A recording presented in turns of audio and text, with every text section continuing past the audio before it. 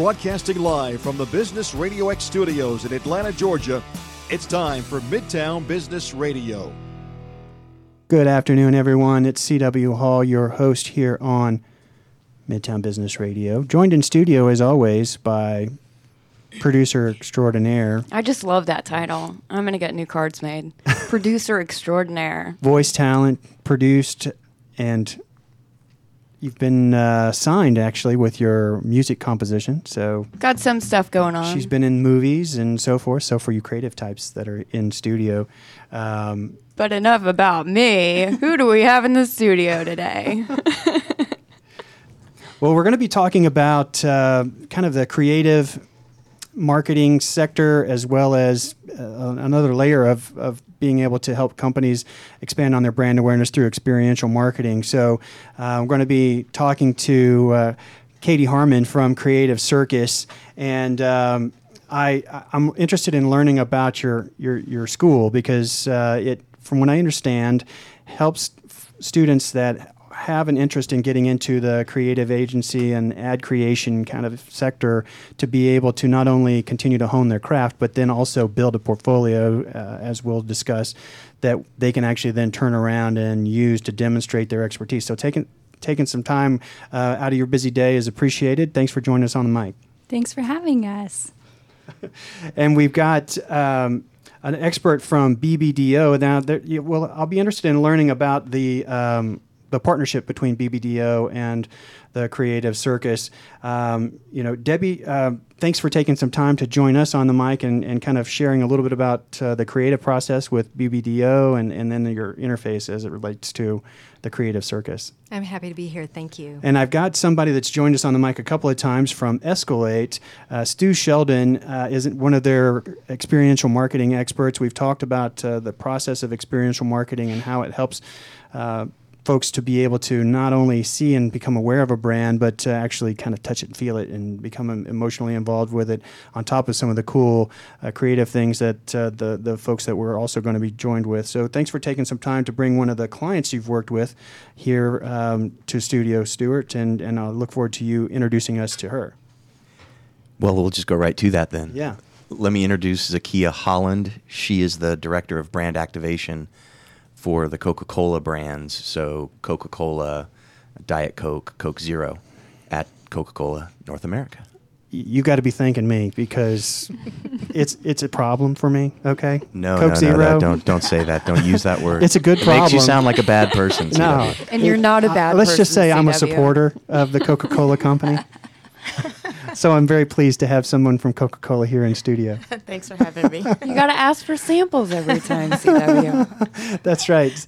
So Creative Circus, Katie, tell me a little bit about the school. It's a creative school, but beyond that. So kind of walk me through its genesis, and we'll kind of get down into it just a little bit. Yeah, so we actually just celebrated our 20th anniversary yesterday. So happy birthday to the Creative Circus. I saw that. Yeah. The circus was born out of a major need in the advertising industry.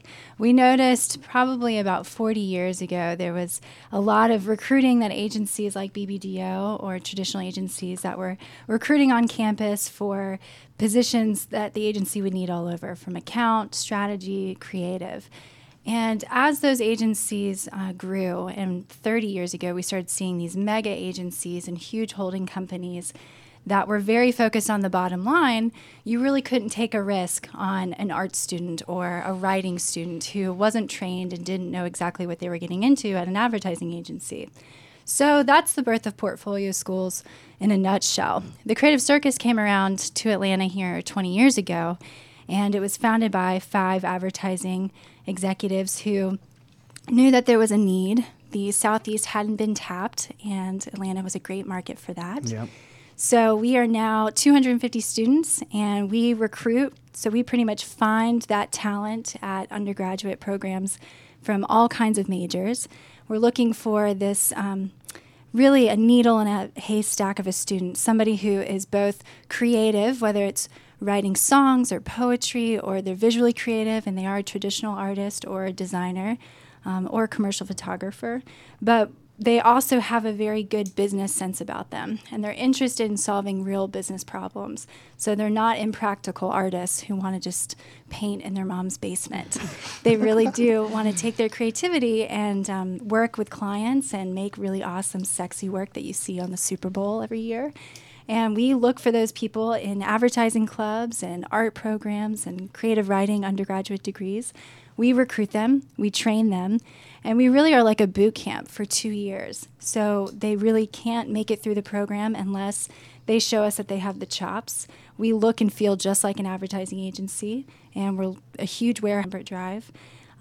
It's a dog-friendly school. There's a lot of people who come around and go, this is just like an agency, which is exactly what we're trying to get across. So we train these creatives, and then we have this great relationship with people like Debbie Lindner of BBDO, who know that we have done the groundwork for them, and that these students are going to come out with our stamp of approval that says the Creative Circus. And they're going to have a book that looks like they've been doing the creative junior position for 3 to 4 years in an agency. And that's what we're after. So talk about the recruiting process where you're going out to identify the cream of the crop as it is within that creative student space. You know, how do you find those shining stars? I mean, I would assume now that you've been around a little bit that folks are kind of introducing you to people, presumably, but talk about how that process happens. Absolutely. So people like Debbie, recruiters and agencies are great friends of ours, and when somebody comes to them that's underqualified for a creative position that they've ultimately applied for, they'll say, you need to go to portfolio school. And typically it's the first time a lot of these people have ever heard of that. And they'll say, you need to go to a school like the Creative Circus. And that's a lot of ways that we get referrals. But we also have created really strong relationships with professors on university campuses, so much so that I actually oversee a 8-week summer program that we have in partnership with the University of Georgia, who the Grady College of Journalism approached us and said, we need to give our undergraduates more advertising creative experience while they're in the program in Georgia. So we've done 8 weeks boot camp with those UGA students, and it's now open to students nationwide. So I do a lot of talking with professors saying, okay, they can get undergraduate credits through this 8-week program that we offer in the summertime to see if this is what they want to do and sink their teeth into before they commit to a 2-year program like the Circus is. So for somebody that's checking out our show today and becoming familiar with Creative Circus, and you talk about the fact that you're recruiting kind of high promise students out of programs, are there kind of some high-end schools that face your arena in terms of creative creation that tend to produce some of those people, or where they tend to gravitate? In case I'm not involved with a school yet, I'm thinking about this, where I might position myself so that I can have a track. Yeah. Well, the beautiful thing about a creative career is that there's not a formula. So we can have amazing students that come out of 2-year community colleges who stumble into the circus through an alumni that's told them about us. One of our students who came straight out of, I think it was Kennesaw State, who did 2 years at Kennesaw State, came our way and won an Emmy within the first year after graduating from the Creative Circus. So there's not a formula, but we do a lot of on-the-ground recruiting with traditional universities like the University of Georgia or Mizzou or the University of Michigan. We definitely know that when we've got great talent pools like the advertising program at the University of Alabama, we make a point to go back and see them every year.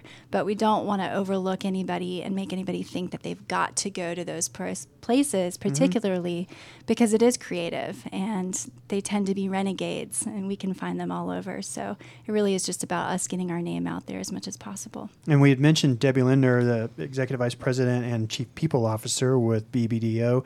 Can you talk about that? Have you had situations where someone was interested in being a part of the agency and they showed some work, obviously would impress with some measure of promise, but you're thinking need a little more polish, need a little more experience, you've actually been able to say, well, maybe you should go to a program like that? It almost always starts out the same when you realize someone has not gone to portfolio school. They come in with a ill-crafted binder of sorts that has some sketches in it, and they are a wannabe artist or designer and obviously are very proud of what they're bringing in. But you recognize really early on in the conversation that they're just not going to make it through unless they have some more formal education around how to put a portfolio together and how to think about advertising in a different way. So oftentimes, I normally have, I don't know, maybe 10 people a year or so that come in like that. And I always refer them to a portfolio school, and most frequently Creative Circus. We've got a great relationship with them. The response almost always is, "Oh man, I just finished school. I don't want to go back." I'm done. So just trying to convince them to go and apply and think about having to put in another 2 years to hone their craft. Yeah. Sometimes it's a hard sell, but once they get into it, they're always really grateful that they did. Well, I know that if you get to be a part of BBDO, as an example, obviously they're huge, many offices, and clearly I was looking through a number of the ads, and I'm like, oh yeah, I know that one, that one. So clearly, if you're a part of the team, you're going to be producing work that is seen on a massive scale. And I know that you have at the circus, you have a really high rate of folks, once they leave the program, being able to secure positions with companies like BBDO. Have you had that experience? I'm sure that some folks, when they come to you and they talk to you and you're like, well, you may need to consider that, probably go away feeling like I'm rejected, I'm not going to have a chance. But after they go through the program, have they been able to come back and actually then now they're part of the team? I can't recall any that I sent away that came back to apply for BBDO, so maybe that's not a maybe good they thing. went. Well, that doesn't necessarily mean they didn't go on to do something else. Maybe just not been BBDO. Maybe the taste was, they rejected me. They didn't see my greatness right out of the blocks. But you gave them a great gift, sounds like, if you sent them there. We hire a lot of young talent, and I was just thinking about a team that we hired about a year ago who came to us as interns from the Creative Circus. And they have produced some of the very best work that our largest client, for one of our very largest clients. So just because you're young and a new creative doesn't mean you can't do really substantial work. And this is a team that's going to go really far. And we just hired 6 new young people to come into the agency. And they are so driven and they are so ready to contribute. And it's schools like the Creative Circus that really get them geared up for that and make them able to come in and really contribute at the level that we're looking for. And from what I understand, there's a bit of a renaissance occurring in Atlanta with regards to creative and advertising and general marketing. Can you talk about that? Why is that? Is it because we're a travel hub and Atlanta in and of itself is just obviously growing quickly and technology has a high presence here? So what's making it happen as it relates to creative? For me, I've been with BBDO for 25 years now, so even older than the Creative Circus. So I've seen a lot of this transition through Atlanta. There was a time that people really migrated to Atlanta from New York or San Francisco and different areas like that because the cost of living really gave them an opportunity to live a better and more comfortable life as they were starting their young families. Now I think that it really is starting to change. We've seen it change at BBDO because we've been very successful in bringing in very senior top talent to Atlanta. So creatives now are migrating to Atlanta because they want to work for great people. And that's definitely something that we push through our career service department that helps place our students. We tell them all the time, don't chase the money, chase the people. It's all about the mentors that you're going to have in your career, and you want to work for the great executive creative directors like Will Boudreau, who just got hired at BBDO and came down from New York, Perry Fair, who's with JWT, Noel Cottrell, who's with Fitzco, who came from New York and was brought down to Atlanta. So we've actually seen more circus grads who consistently wanted to go to bigger market cities have said, no, I want to stay in Atlanta. I want to work for that guy. Those people are amazing, and they're pumping out great work. And that's been an exciting trend for us here in Atlanta to see, because we know that it's not just about the clients, and although clients are sticking around with Atlanta agencies more now that there's so much more work to be done, but also that we are attracting that kind of talent pool and we're keeping creatives here, which is ultimately going to make Atlanta a great city. We've been talking with Katie Harmon and Debbie Lindner, Katie being with Creative Circus and Debbie joining us from BBDO.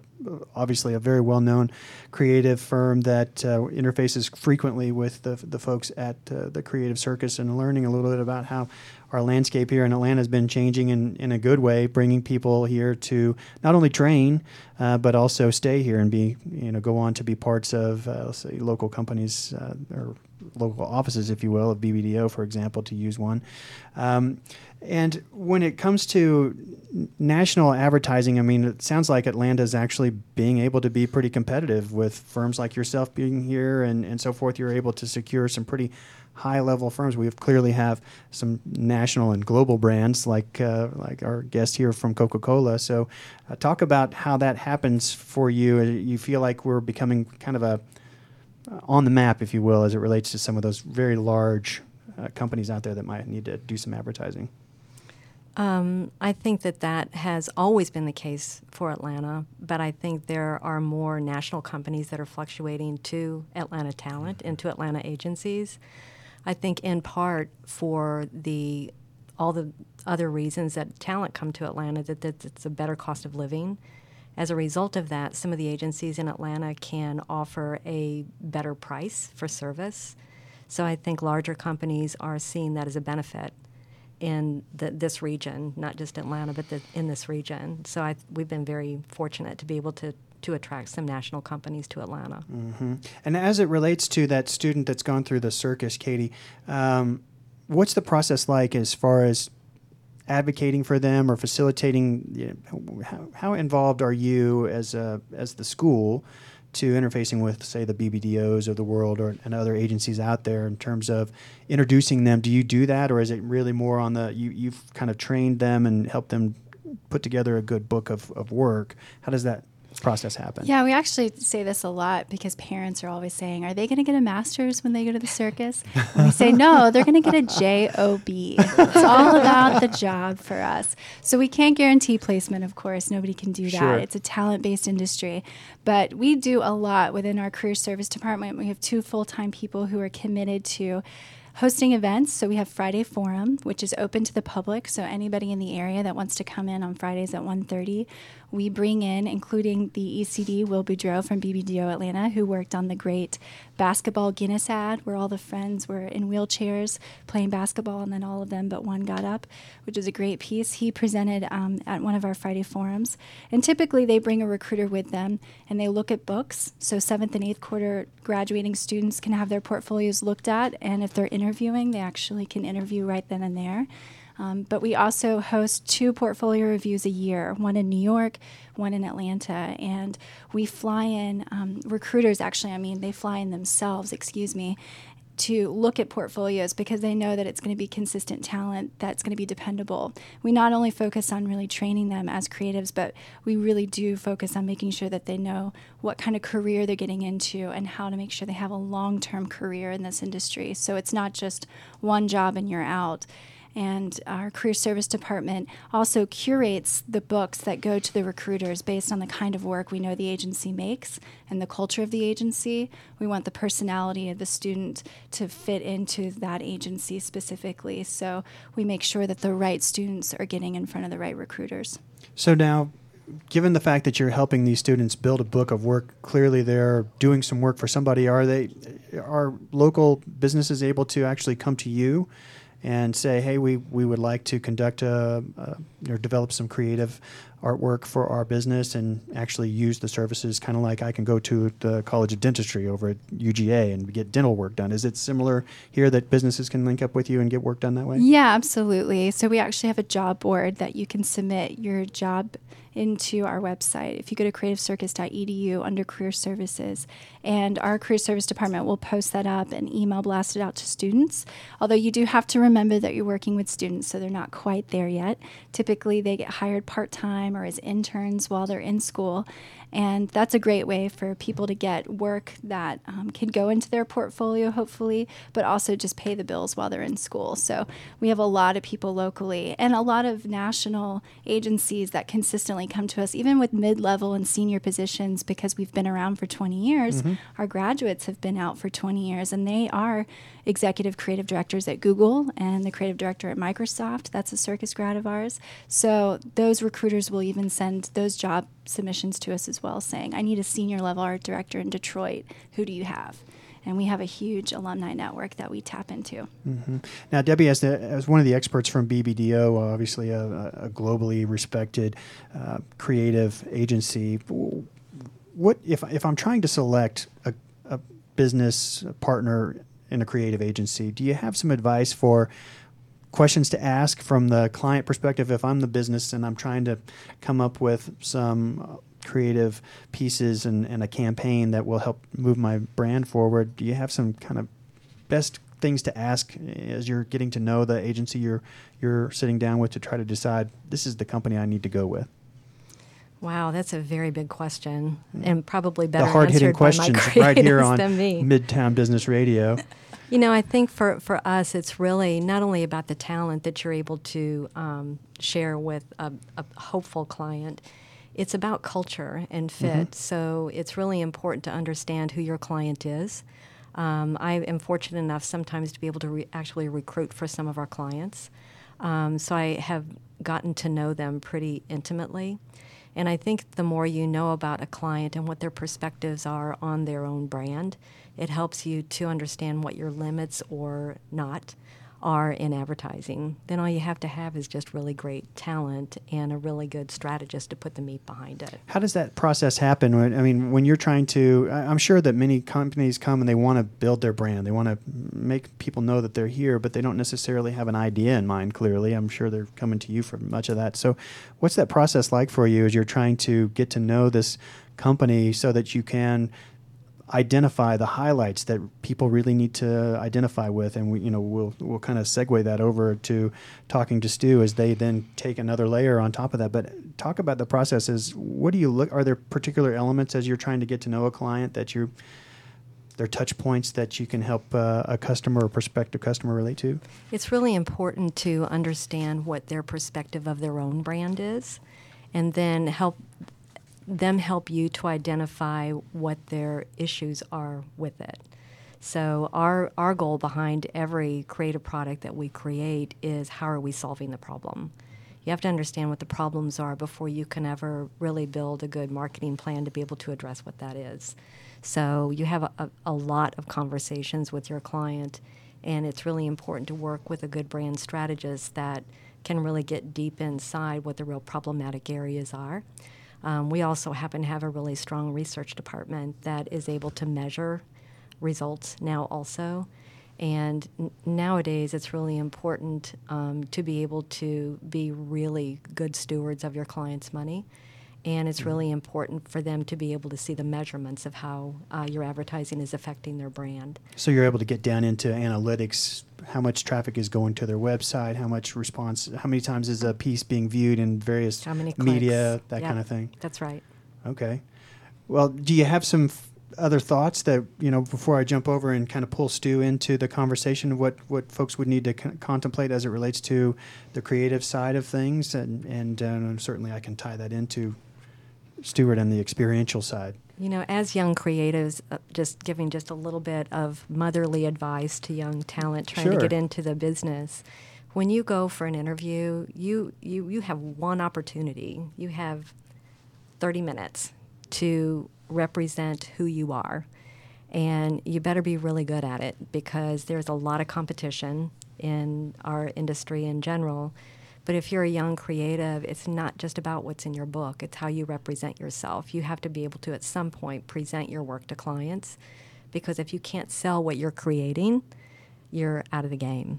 And it sounds like there's a bit of a process. It's not like plopping a big book of pictures and so forth down on the desk and say, check it out and flip through it and tell me what you think. It's kind of like a presentation. You have to actually sell that book, from what I understand here now we're talking. Yeah, it's definitely a pitch. And we actually have a class in your 8th quarter that's called Pitch. And we talk a lot about not only how to sell the campaigns in your portfolio, but how to sell yourself ultimately to the recruiter who's first going to hire you, or the ECD who's looking at your book, but also to the client to be able to make sure that your ideas come through.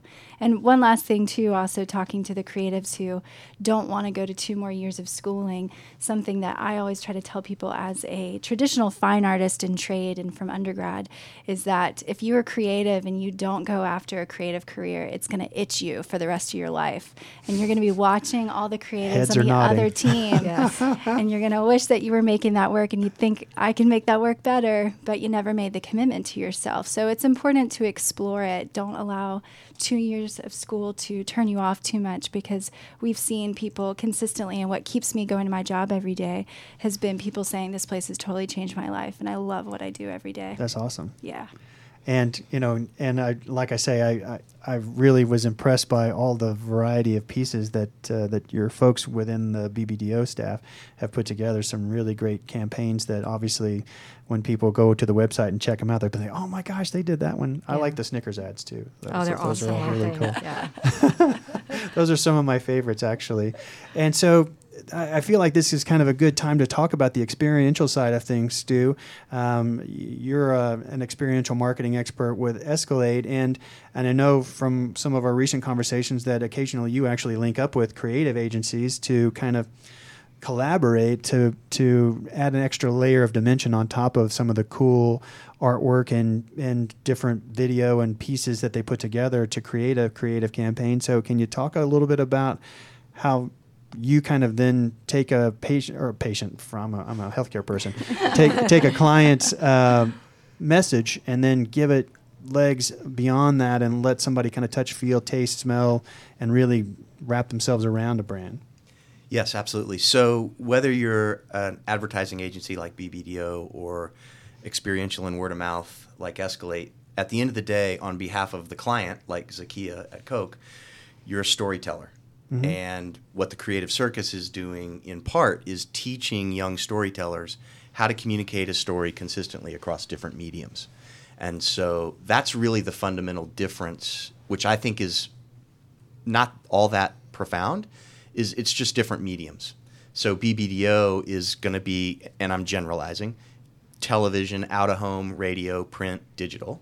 We're going to be, three-dimensional tours and pop-up events and some social media. We probably cross over on some social media and digital services, but that's kind of the lay of the land. And so someone like Zakia is going to use a little industry lingo, she's going to probably put together an IMC team, an integrated marketing council team, and that's going to be a group of agencies that Zakia and her peers have selected because those agencies represent the core competencies that the client believes are needed in order to, as we like to say when we're doing meetings, what gets you excited about going into work in the morning and what keeps you up at night? And those are two very different lists, mm-hmm. but generally speaking, from an agency perspective, the work opportunity is going to come off of one of those two lists. So I like to talk to Zakia in the morning when she's been up all night. She's got problems on her mind. So introduce us to your guest here, and we can kind of get down into it since I'm really big on her brand. Well, Zakia, I'm emotionally involved in it already. Yes. Zakia has been our client at Escalate 3-4 years almost. We've worked on a number of projects, but the biggest one is probably the Coca-Cola Swelter Stopper program, which working with another ad agency who uses initials, but they have a little plus sign in the middle of it. But we're not going to mention them. But they came up with the core creative idea for the Coke brand related to teens, and they presented that as the core creative idea to the IMC council. So the different agencies all saw the same touchstone, and then each agency came back with, okay, based on our specific subject matter expertise, here's how we would do that core creative idea. I see. And the idea at the core was this idea of a secret sort of underground movement amongst kids about the Coca-Cola brand. No main thrust advertising, none of that sort of stuff. A little bit subversive chicken type thing. Mm-hmm. And so we came up with this idea called the Coca-Cola Swelter Stopper, which was, how do you get kids to understand what it means to be Coca-Cola? And so tactically, it's a 53-foot tractor trailer rig that goes to theme parks and concerts and water parks where kids are. And from the minute you open the door to go in the trailer and it like opening a Coke bottle, Right. To the activities that you do inside and the social media content that you create, it's all about making Coke cool and relevant to a new generation, all of whom have tried Coca-Cola before, but they think of it more as, well, that's for my dad or my grandmother. It's not for me and my friends. And when they walk out of our experience, that has flipped. I see. And now, as director of brand activation, is that a similar role to what you held when you were a part of Coca-Cola? You were a part of the Mellow Yellow team, if I remember correctly. Well, I did a little Mellow Yellow. My last job at Coke was eerily similar to Zakia's. I was the director of brand activation. Hey. And yet she still talks to me. Yes, I do. So introduce me to what you're trying to do here with Coca-Cola and how it kind of interfaces with what Escalate does for the Coca-Cola brand. Because clearly we interfaced with a brand or an agency out there for some creative, and then brought in Stuart and his team to kind of do what he talked about, kind of layer on top of that. So talk about So that. exactly what Stu just explained to you guys, that we basically work with a council of agencies and one core creative idea, and then we will we actually work with several different agencies. So Stu was a part of the big push that we worked on regarding when it was Secret Formula. They've also worked on a couple of newer campaigns with us. So it's exactly the way he explained it. We typically brief an agency and pull in those agencies based on their strengths. So if it were a social media specific medium that we want to go deeper in, we would probably work with a different agency. Now, as it relates to the experiential side of things, and you both can answer on this, but you landed on the creative artwork and the kind of the picture of the message, if you will, but then we wanted to layer in that experience of getting a new generation of customers familiar and embracing the brand. Do you as the brand owner, do you come to them with, hey, we're kind of thinking something on this line, or do you really still then look to the experiential marketing team to kind of come to you, similar to the process of identifying the actual artwork? We typically look to the agency to come up with the kind of conceptual idea, but a lot of times we'll know exactly, like if we want to go deeper. Experiential marketing, to me, is the opportunity for a company as big as we are to have an opportunity for our consumers to touch, feel, and interact with us on a one-to-one basis, which is very different than just watching a television ad. So Stu will then figure out how can we bring, and other agencies, they come in to us like, this is how we would bring this idea to life via that medium. So CW, we have creatives at Escalate, just like at BBDO, and our creatives have specific experience in the experiential space. So they do the same type of work, just again, telling the story, just using a different brush and a different palette and a different canvas. That's all. And I know that one of the things that has really been maintained throughout the life of the brand of Coca-Cola is that you can touch, feel, and identify readily is the shape of the bottle, for example. You can close your eyes and pick it up and probably identify it. So I would assume that's kind of a core piece of your experiential marketing. Can you talk about some of the other areas where you've or campaigns where you've used some experiential marketing that really turned out to be a winner as far as getting some real emotion fired up about your brand? As you said, the best way to deliver the sample, in our opinion, is via an 8-ounce glass of ice cold deliciousness. So out of a glass is the best way. Yes. You think? CW's mouth is watering right now. I've done it in many ways. Exactly. So yeah, that's a perfect serve of Coca-Cola, 37 degrees and cold and very, especially on a hot summer day. There are other ways that you can also deliver the sample, or that someone may drink Coke, via a cup or. But another example that one of our other agencies worked on, which you guys will probably have witnessed last summer, was Share a Coke. Yep. And that was we saw an amazing reaction from an experiential standpoint, with people just being able to get their names on a Coca-Cola bottle. I was curious, and you're the expert, you can talk about it. I would presume it was a success from the standpoint of I bet it did inspire somebody to buy their friend Bob or I their bought my friend brother Joan. Nate a Coke because of it. Right. Yeah. I couldn't find Krista. I mean, that but- was a cool idea. Well, that's the experiential opportunity allowed you to And earn media create to boot. a crystal, Krista. Yes. Well, and there's a fairly popular YouTube video of a couple on their back porch in the summertime, and they actually go through the share a Coke on Coca-Cola, Diet Coke, and CW's favorite, Coke Zero. But it's all about them telling this story and building up to telling their family members via this YouTube video that they're pregnant. But you can tell, I don't think either one is a creative by a strict definition, but great creativity in how they put this together. And they shot it all themselves and probably, edited it on their smartphone. But it's a great video. It's about 4 minutes long, and it ends with them making Share a Coke their own special version of Share a Coke, which is what the whole program is all about. What are happiness vending machines?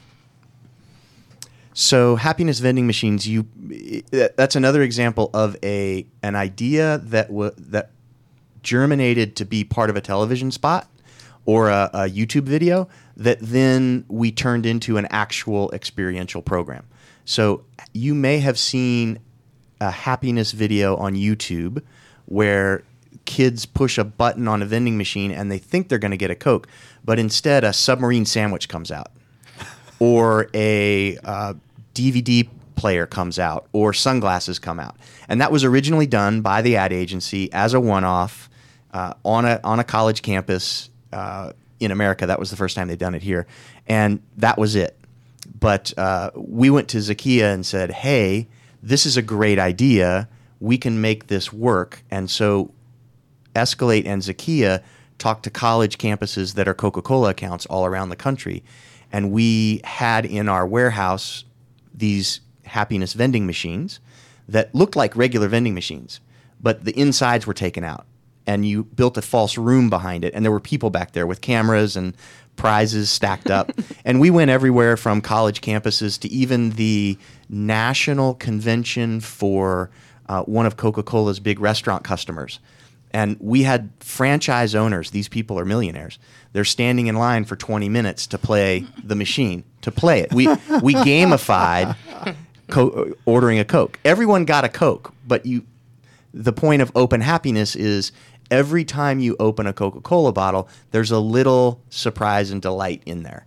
So no one was winning a cruise or $1 million, but every once in a while, in addition to their Coke, someone would get a little something else.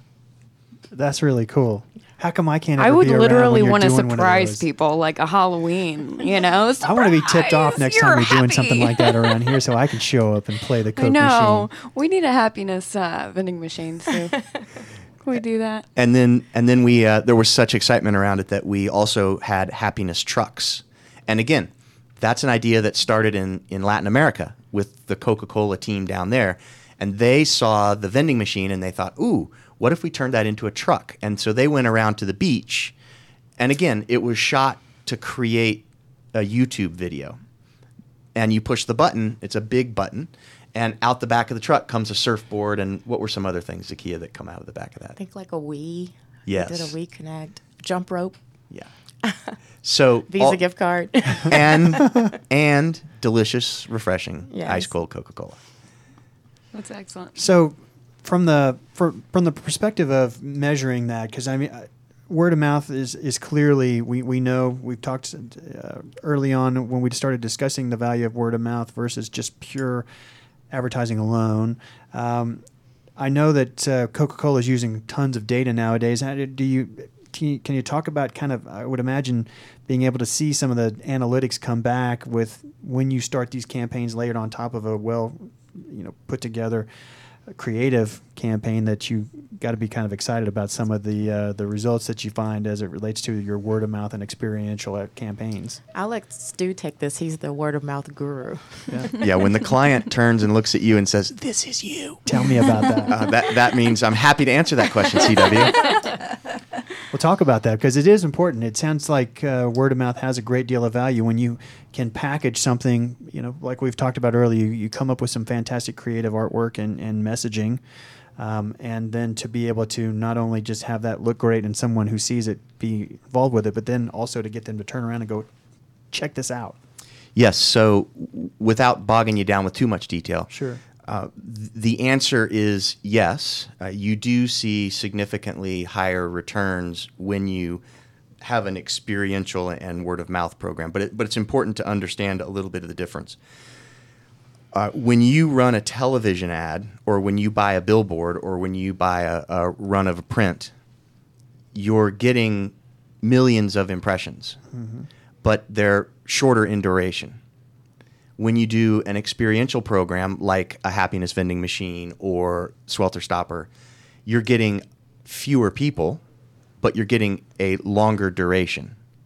So Swelter Stopper, we touched 500,000 teens each summer with that program. And each one of them was spending in the neighborhood of 10 minutes with us. So again, very different, same story, but the two agencies tell it through different mediums, right? So we're more of the long form storyteller. And one's not right and one's not wrong. They're both necessary. They're both necessary. Right, and yeah. depending on what Zakia's objective is, Sure. right, she's going to prioritize one form or over the other. And that's what I was going to ask you, Zakia, as the person on the brand. You're over this set of products. Can you talk about the decision making as it relates to this is where we would need to probably bring in word of mouth, and this is where we need just some really great artwork to convey our message? Is there kind of how's the decision making as it relates to where you're going to deploy that? It depends depending on budget. It depends on kind of the direction, the target, the best way to reach that target. But a lot of times we'll work with a cross-functional group of people. So, it's not one person making a decision.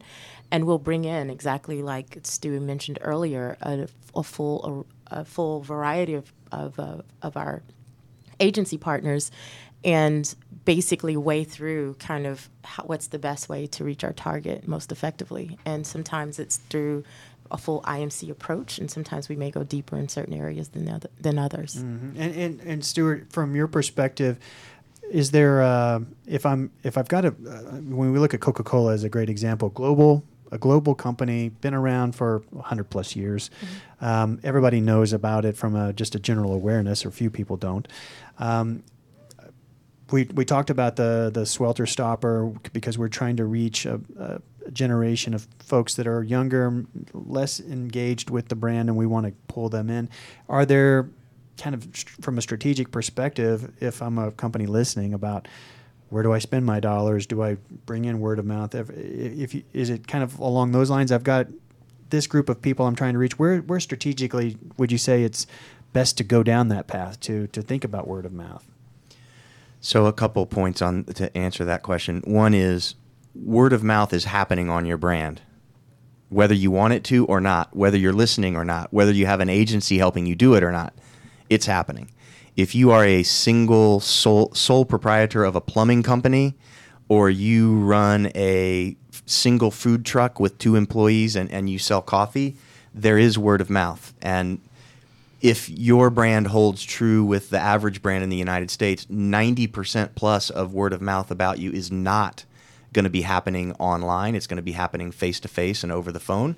But people are talking about you. And if you're offering a good experience, if you have a good brand story and you offer a good product or service in a way that people respect, then there's going to be positive word of mouth. But if you don't deliver on your brand promise, or if you deliver a poor product or a poor service, or last mile, you have employees who are upsetting people as opposed to satisfying people, right, there's going to be negative word of mouth about you.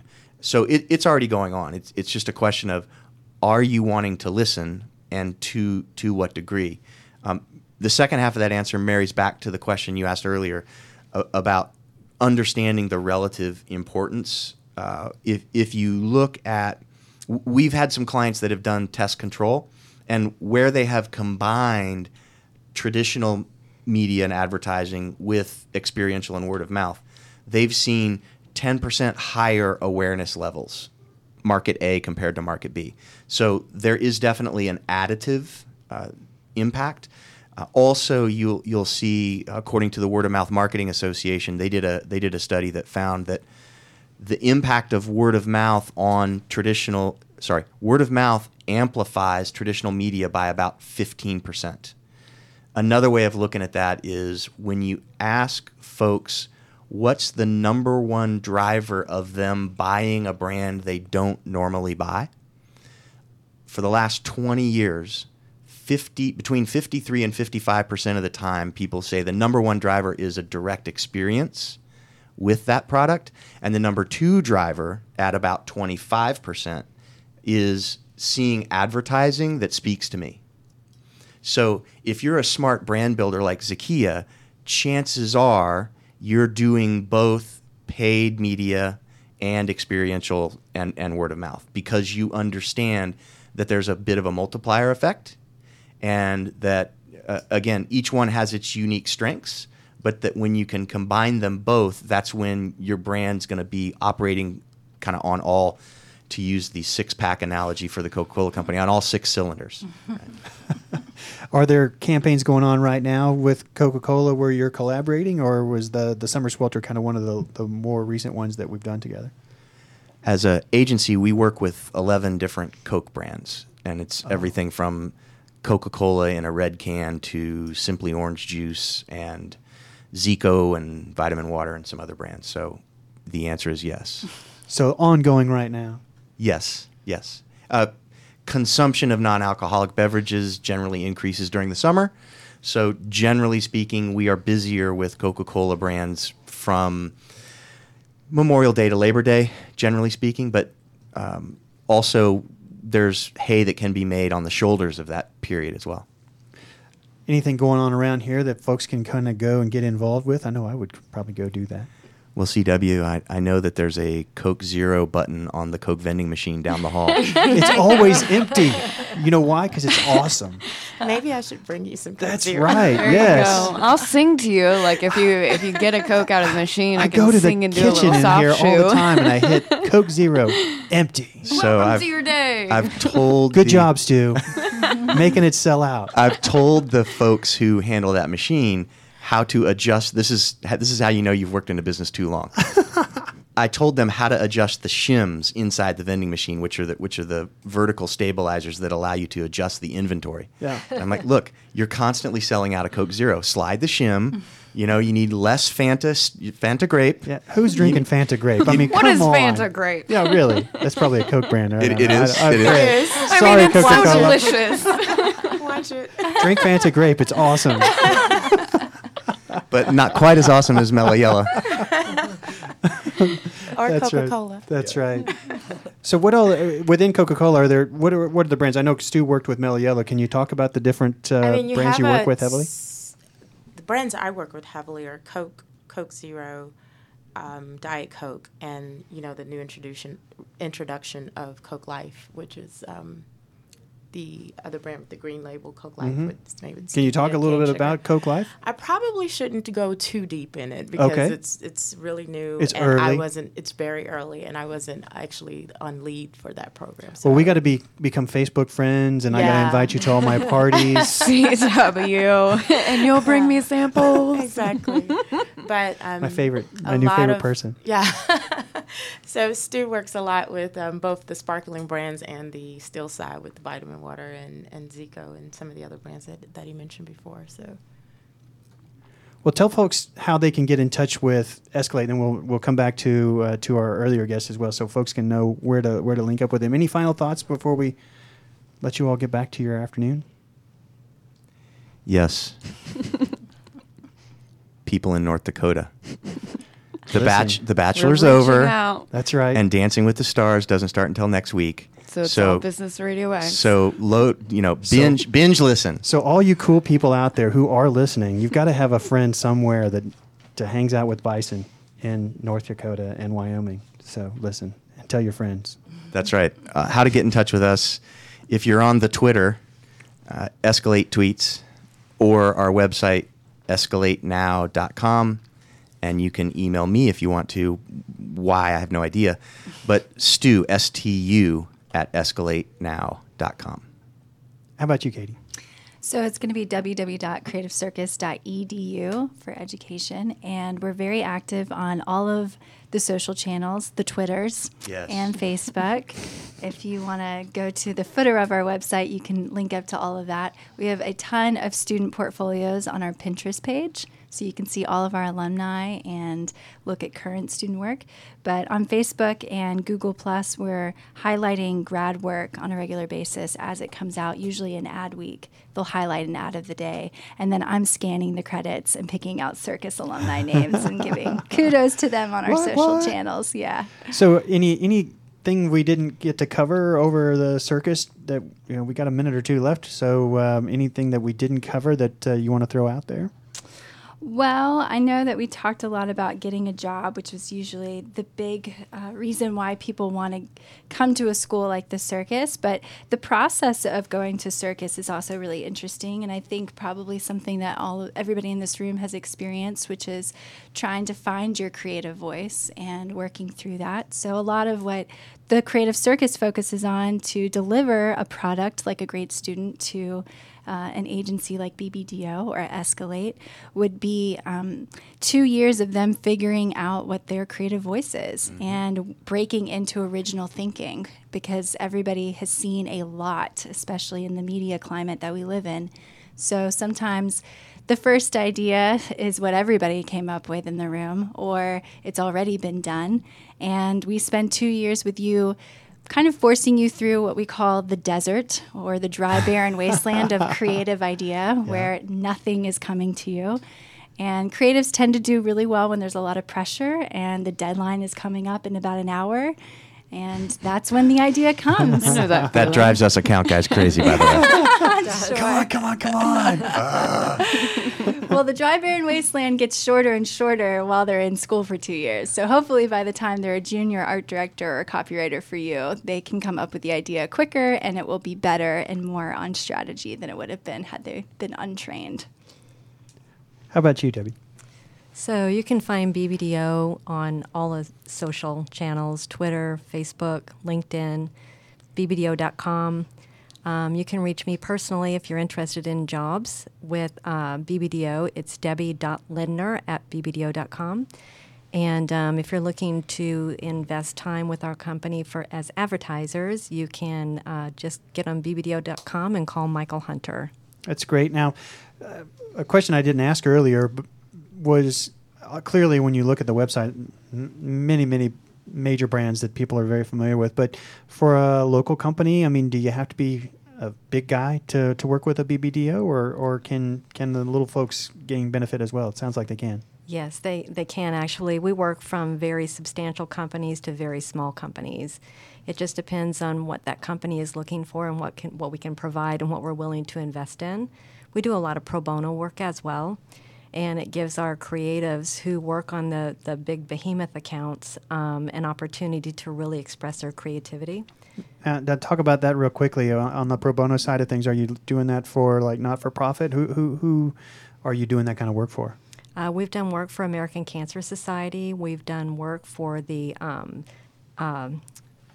tobacco prevention. I forget the name of it. Yeah, smoking cessation, that kind of thing. That kind of thing. American Legacy. Yeah, Truth Campaign. Yeah. They're a client of ours too. So, Yeah. Great stuff. There are really small mom and pop shops that we call pro bono because there's no pay attached. But it really gives them kind of a leg up, and we really try to help our community whenever we can. Yeah. American Heart Association is another we've worked with.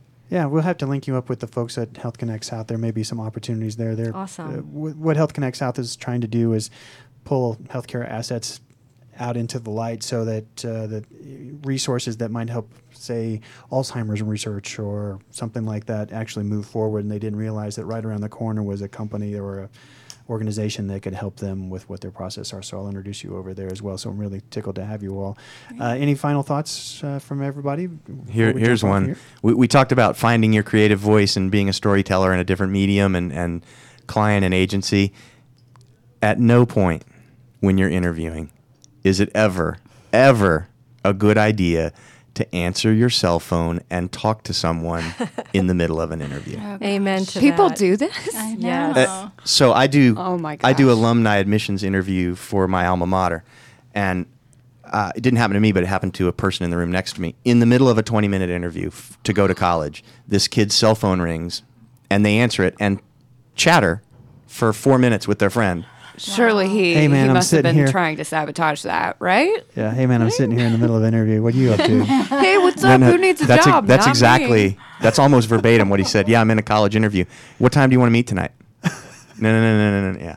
Oh my God, gosh. don't do that. Brutal. Don't do that. Don't be that guy. You get only the best expert advice right here on Midtown Business I Radio. know. Now, if you're listening and you have not yet done so, you need to link up with the Midtown Business Radio Show, Midtown BRX, on both Twitter and Facebook. We tie in with all of our guests. You can get great information from each of those. If you're one of the 3 people in the world that has not tried Coca-Cola yet, somehow you can go to the website at www.coca-cola.com, and of course they're on all of the social medias, the Facebooks, the Twitters. Let's put it et in cetera. order for one of those vending machines. That's right. I want a fun. Yeah. I want a happiness machine right there. I'm gonna need. I'm your happiness machine, CW. That's right. Well, I want to say thank you very much to all the folks that make time to come and join us here in the studio today. It's great to get to know each of you and to help folks understand that there's a cool opportunity for the creative folks out there trying to make their way into the creative advertising world, to introduce them to the Creative Circus, and to Debbie at BBDO and Stuart at Escalate, and of course, last but not least, Zakia from my favorite brand, Coca-Cola. Christopher Baruti, thanks for all you do. Thanks for letting me push your buttons, CW. Appreciate everybody making us a part of your afternoon. And again today, make sure you make an appointment to see us same time, same place next week.